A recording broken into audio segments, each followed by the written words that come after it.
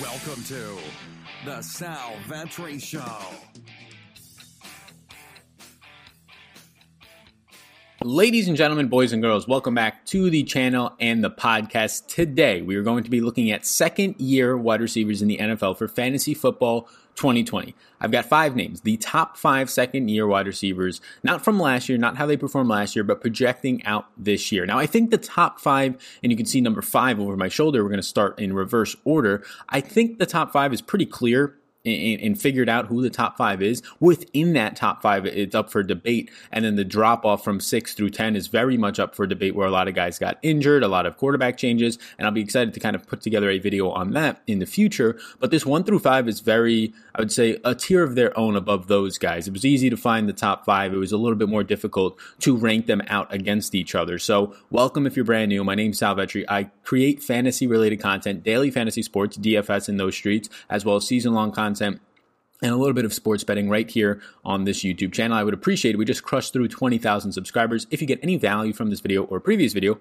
roam around, see some of the other stuff on my channel, depending on when you're watching this, please hit that subscribe button. I greatly appreciate it. We're doing this pretty early on, so things will be definitely changing. I'm going to be doing another video of pretty much all these types of subjects a little bit later on once we have more reports after the coronavirus of some player news, the draft, any type of preseason stuff, but that's a lot more down the line. So right now, just looking at some of the second-year wide receivers, projecting out where we expect them to be, because it's always great, and you should be if you are somebody taking this seriously, playing in some higher stakes stuff, or just want to win your season-long league against your buddies for a little bit of cash and really bragging rights, the big one. You should be trying to keep up with it at all times, because you're just going to have such a greater edge than somebody who buys somebody's draft guide 5 days before the draft and it's just no actual context being added into it. So thanks for being here. We're going to go 5 through 1, the second year wide receivers, all these guys, again, rookies last year. I appreciate you being here. If you want to hit the subscribe button, greatly helps as well. So starting with number 5, Hollywood Brown, Marquise Brown. Marquise Brown came onto the scene last year and absolutely blew it up on, I think it was just 17 routes run in week 1. He scores the 2 touchdowns, breaks the slate in DFS, wins people millions of dollars as a rookie, and then he gets injured. Then he kind of disappears a little bit after week 3. He only played 14 out of 16 games last year. He battled lower body injuries, mainly within his ankle and his foot, which is not the greatest for a speedster, usually playing on the outside, but he did get a good amount of usage in the slot. 37.3% of his usage came out of the slot. It resulted in almost a quarter of his targets, 23.3%. He was the number 1 wide receiver, not only just out of rookies, number 1 wide receiver amongst all qualified wide receivers, 77 of them. When he was targeted, his quarterback, Lamar Jackson, had the highest pass rating in the league. So when targeted, out of every single wide receiver, highest passer rating when targeted. That just means that there was a ton of completions. Those completions were for either 1 touchdowns. They were on the money. They resulted in first downs. A lot of different things go into that. That is fantastic for a rookie. And it wasn't even that small of a sample. Again, he played in 14 games. He didn't have the same type of target share as some of the top end guys. So that can kind of help you jump up the leaderboards a little bit when you're just being efficient in a smaller sample, but it wasn't a tiny sample. So it takes something out of it. He only played 14 games, but he did see 15 deep targets and resulting in 4 touchdowns on those. Now he was tied with another on this list, a few more rookies in terms of touchdowns off of deep passes, but having only 15 or only 14 games and still seeing 15 deep targets is very good. We saw later in the year, specifically on a Thursday night football game where Marquise Brown scored 2 touchdowns in the first quarter, we saw his red zone role start to increase as the season went on. It could have been injury related in his playbook, not being able to stretch the field as much and putting him on in some of these red zone packages that worked his skill set, being able to kind of just get slick and around guys and evade players and get lost a little bit based on his speed and agility. So we didn't get to see the full season out of him without the injuries. And I think you're going to see his upside this year. The downsides and my concerns for Hollywood Brown is 1, Lamar Jackson just set the world on fire last year in terms of touchdown efficiency. I mean, you talk about Russell Wilson in the past couple of years. You talk about Patrick Mahomes 2 years ago, touchdown efficiency, that percentage number. Lamar Jackson was setting records last year with that. It's going to regress through the air. So that's going to hurt all of his wide receivers if his touchdown efficiency isn't up there as much. Obviously, Lamar's rushing ability on the ground, if that were to regress, that would probably only help Hollywood Brown, right? Getting stuffed more, not picking up first downs, forcing to throw a little bit more. And I do think Lamar will step forward Once again, another year forward after last year, in the positive direction with his passing game, and that will only continue to improve. So there's some concerns in terms of just the whole efficiency of this offense taking a regression backseat, but just Hollywood Brown getting healthy should kind of evade those. So I think the floor is a little bit shakier. That's why I have him at number 5. I think the ceiling is very much one of the highest, if not number 1 out of all these second year guys. If everything goes well for him, Lamar continues to play well, and he stays ultra effective and healthy. So that is Marquise Brown, number 5 amongst the second-year wide receivers. Now let's get into number 4, and this is where the debate starts to happen. I know people who think Deebo could be the number 2 guy. The number 1 is kind of clear-cut decided right now, and I'm not even sure if it's that much, but it's the same number 1 for me. We'll get there. But I know people who think he's number 2. Number 3 seems like a fine argument. I'm going to have Deebo at number 4.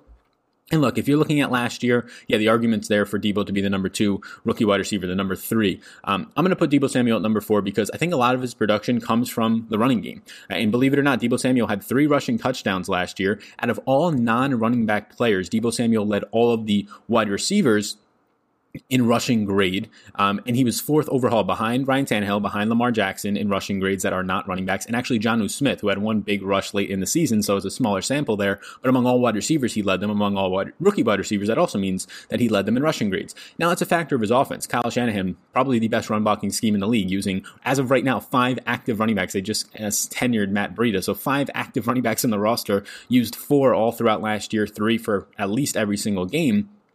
And he had 159 rushing yards, 3 touchdowns, and Deebo Samuel is the highest graded rookie wide receiver and the number 11 overall run blocking wide receiver. He just fit this system so well. Now, I'm not saying he's just a system talent. You can see his player comp on player profile above me is Chris Godwin, and that's obviously fantastic. I don't think he has the same type of skill sets. He's a big body receiver. He can play out of the slot, but yes, he is the number 1 receiver, but he's the number 2 option on this team behind George Kittle, and you can argue he's the number 3 option on this team behind George Kittle and the running game as a whole. Now, Emmanuel Sanders did get shipped out, but Jalen Hurd, a guy who was pushing Deebo last year, both of them were going to be rookies, got hurt his back early on. Now, his back injury is really serious. He should be ready to go for this season. But Jalen Hurd, the second-year player in himself, he could take away a lot of what Deebo was getting last year, both in the running game, but also just passes downfield. Deebo Samuel last season only ended up seeing 6 deep passes. 7.8% of his targets were deep passes of 20 or more yards. That is not electric. Jalen Hurd is somebody who can take on that role downfield. Obviously, we know George Kittle can.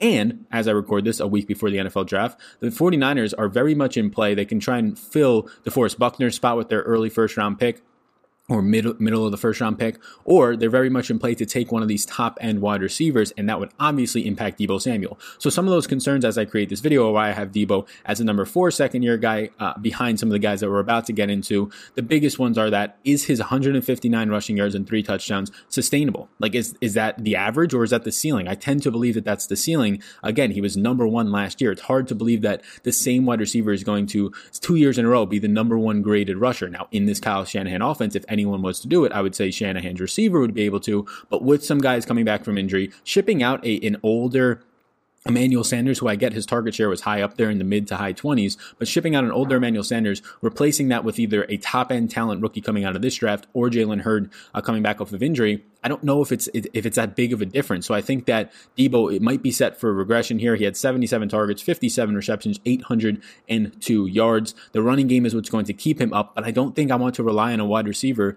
producing just not artificial, but producing sort of rushing stats that don't seem that dependent, in my opinion, and if anything, seem due for regression. So that's Deebo Samuel. That is number 4. Now, before we get into number 3, I will point out that this video is indeed sponsored by Monkey Knife Fight. You can see right below me. If you sign up for Monkey Knife Fight, it's a player prop site. It's a ton of fun, depending on when you're watching this, whichever sports are going on. If it's esports, if all the real life sports are back, check it out. If you put the minimum deposit of $10, use that promo code VETRI, or click the link in the description, whatever's easier for you. If you put the minimum deposit of $10, they will send you $15 as well. If you also are interested in League of Legends, I have an esports course for that, and I'll throw that in for totally free. It's normally $30. That is all down below in the description. You can check that out. My number 3 is DK Metcalf, and oh man, I wanted to put him number 2. And I think the upside is there for DK to be the number 1 second-year wide receiver, even ahead of some of the guys that you're already thinking. DK Metcalf's route tree, and I'm going to try and pop it up on screen in the post editing of this. His route tree for the first 8 weeks of the season was pretty much 90% of his targets were on just go routes, which means just run straight down the field. A lot of those were on the left side of the field. Now, those are rookie-friendly routes. You don't have to do much. You have a good quarterback who can actually keep you involved still on those routes. You don't have to worry about being a technician. DK Metcalf did not come out of college as this crisp technique receiver. He was just a somewhat speedster that can just win jump balls because he's physically dominant, one of the most dominant specimens to come to the combine in quite some time. So his route tree was very basic. Now, towards the end of the season, and really when it started to click was the last 2 games of the year, and mainly the postseason, those 2 games in the postseason for Seattle, is when you saw the click of DK Metcalf's route tree changing. He went into the slot. He was running complex routes, double moves. That's another thing that we saw at DK all year. Now on the offseason, Pete Carroll comes out and he said he wants to expand DK Metcalf's role. DK Metcalf was already the leading target goer ahead of Tyler Lockett from week 8 throughout the postseason last year. He was already changing his route tree up. The upside is here for DK Metcalf, one of 3 rookie wide receivers last year to hit 900 receiving yards. The other 2 were the 2 guys that are actually going to be ahead of him. The wide receiver drop off from wide receiver 3 in Seattle, which was rotated through Jaron Brown and David Moore last year for most of the season. The tight ends that dealt with a ton of injuries but were rotating through 3 or 4 guys. The drop off from Tyler Lockett and Metcalf is huge to those guys. So even if Lockett's target share stays in those mid-20s, there's no reason you can't see something similar happening for DK Metcalf. Again, he led the second half of the year throughout the postseason in targets ahead of Lockett last year. He was number 2 in deep targets among rookie wide receivers last year with 25, scored 4 touchdowns off those. 25.8% of his targets were 20 or more yards down the field. He was only used in the slot 11% of the time, but a lot of that came towards the end of the season. You want receivers in the slot because they have better mismatch and advantages. He is compared to Andre Johnson, as you can see above, and he's built like Andre Johnson. If you get this guy running any sort of decently crisp routes out of the slot, he is going to be an absolute nightmare for defenses. I think DK Metcalf's ceiling, as you saw last year towards the second half of the year, started to really come out. I think he has the best quarterback play out of every single second-year wide receiver on here. I mean, it's pretty hard to, or in this video at least, it's pretty hard to knock Russell Wilson, an MVP candidate, the leader right now for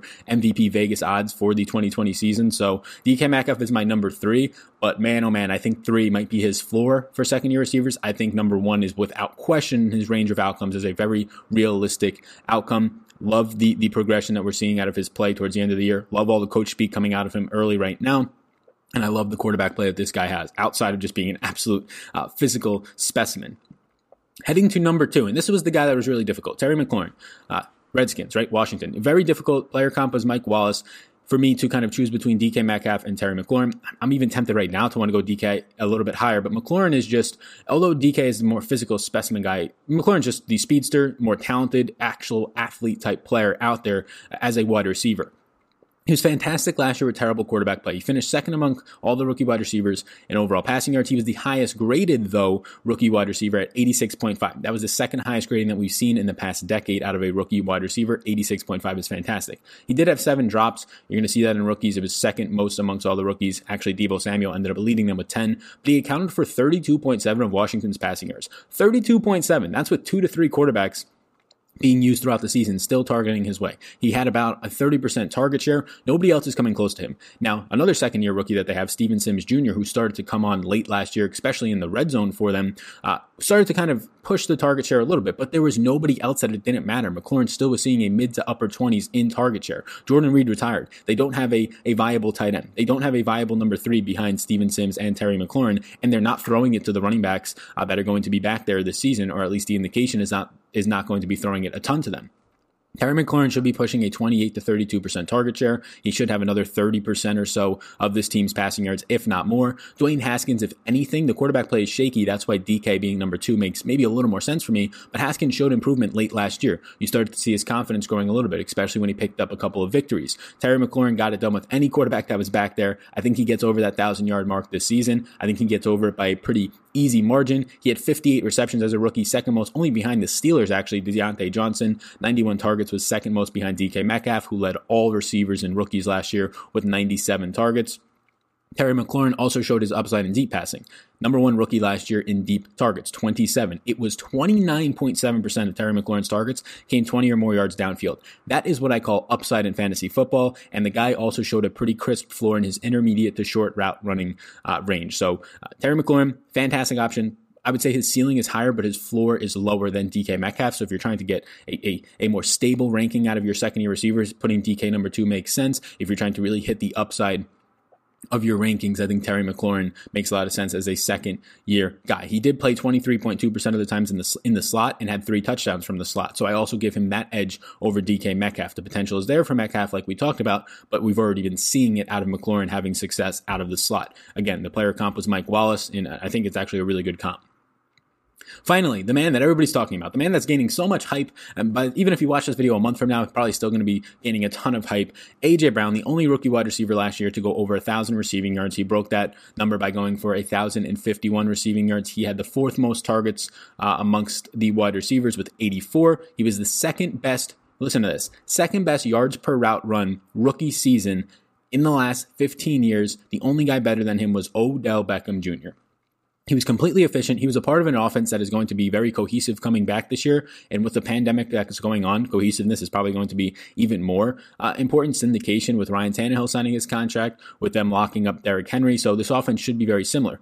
I think the concerns out of A.J. Brown, if anything, the guy's spectacular. You're going to see big numbers out of him. The concerns are that Ryan Tannehill and this offense were so efficient last year that if they don't replicate that, and it's going to be really hard to replicate that A.J. Brown can be seeing a really big drop. Now, I push back on that because A.J. Brown last year didn't start seeing his snap share come up until like halfway through the year. They were rotating in 3 or 4 wide receivers, Tajay Sharp, Corey Davis. They were running 2 wide receiver sets and rotating in 3 to 4 wide receivers. So you were seeing like a 50-40% snap count for A.J. Brown for most of the first half of the season. He put up these huge numbers, heavily weighted on the second half of the season.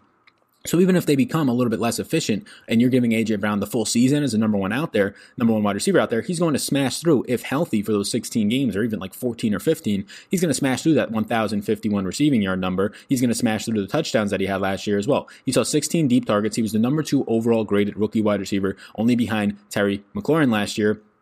And if you just look at last year, not at the rookies, but every wide receiver, he was 3rd in routes run amongst all wide receivers, and he forced the 2nd most tackles amongst all qualified wide receivers. So this guy's an absolute monster. Again, he did not see his snap share and his opportunities start to spike until midway through the season. So even if Ryan Tannehill does not become this ultra efficient play action passing monster Ryan Tannehill that he was last year, you're still going to get another half a season of normal snap counts out of A.J. Brown, pushing probably the 70+% range. So if A.J. Brown is out there for a full 16 games and healthy, there's no doubt in my mind he's going to be going over by a good margin, that 1,051 receiving yard number. He's going to be going way over the 84 targets, probably breaks 100 targets this year, probably breaks 12 to 1,300 receiving yards if indeed he stays healthy and he gets his normal role that he had for the final 7 or 8 games from last year.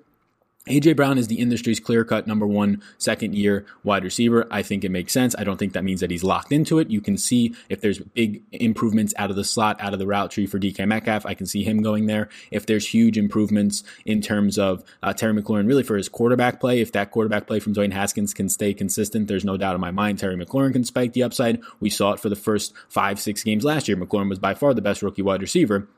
Then the quarterback play dropped off when they changed over to Haskins for that middle part of the season, and that's where A.J. Brown started to explode and get the edge on McLaurin. The player comp is Dwayne Bowe. So that's where I'm at right now. A last stat to leave you with. He was 1st in yards per reception, A.J. Brown last year, almost 9 yards per reception, 8.9 yards per reception. This guy's an absolute monster. So hopefully you enjoyed this video. Check out Monkey Knife Fight. Check out what I have to offer down below in the description, some free strategy guides. And the biggest thing I would like to ask of you, hit that subscribe button and let me know what NFL season-long topic for 2020 you would like to see me make a video on. Leave that down below in the comment section. Thank you so much for tuning into this one. My name is Sal Vetri. I hope you all stay safe out there. Hope you all enjoy the rest of your day, and I will see you in the next one.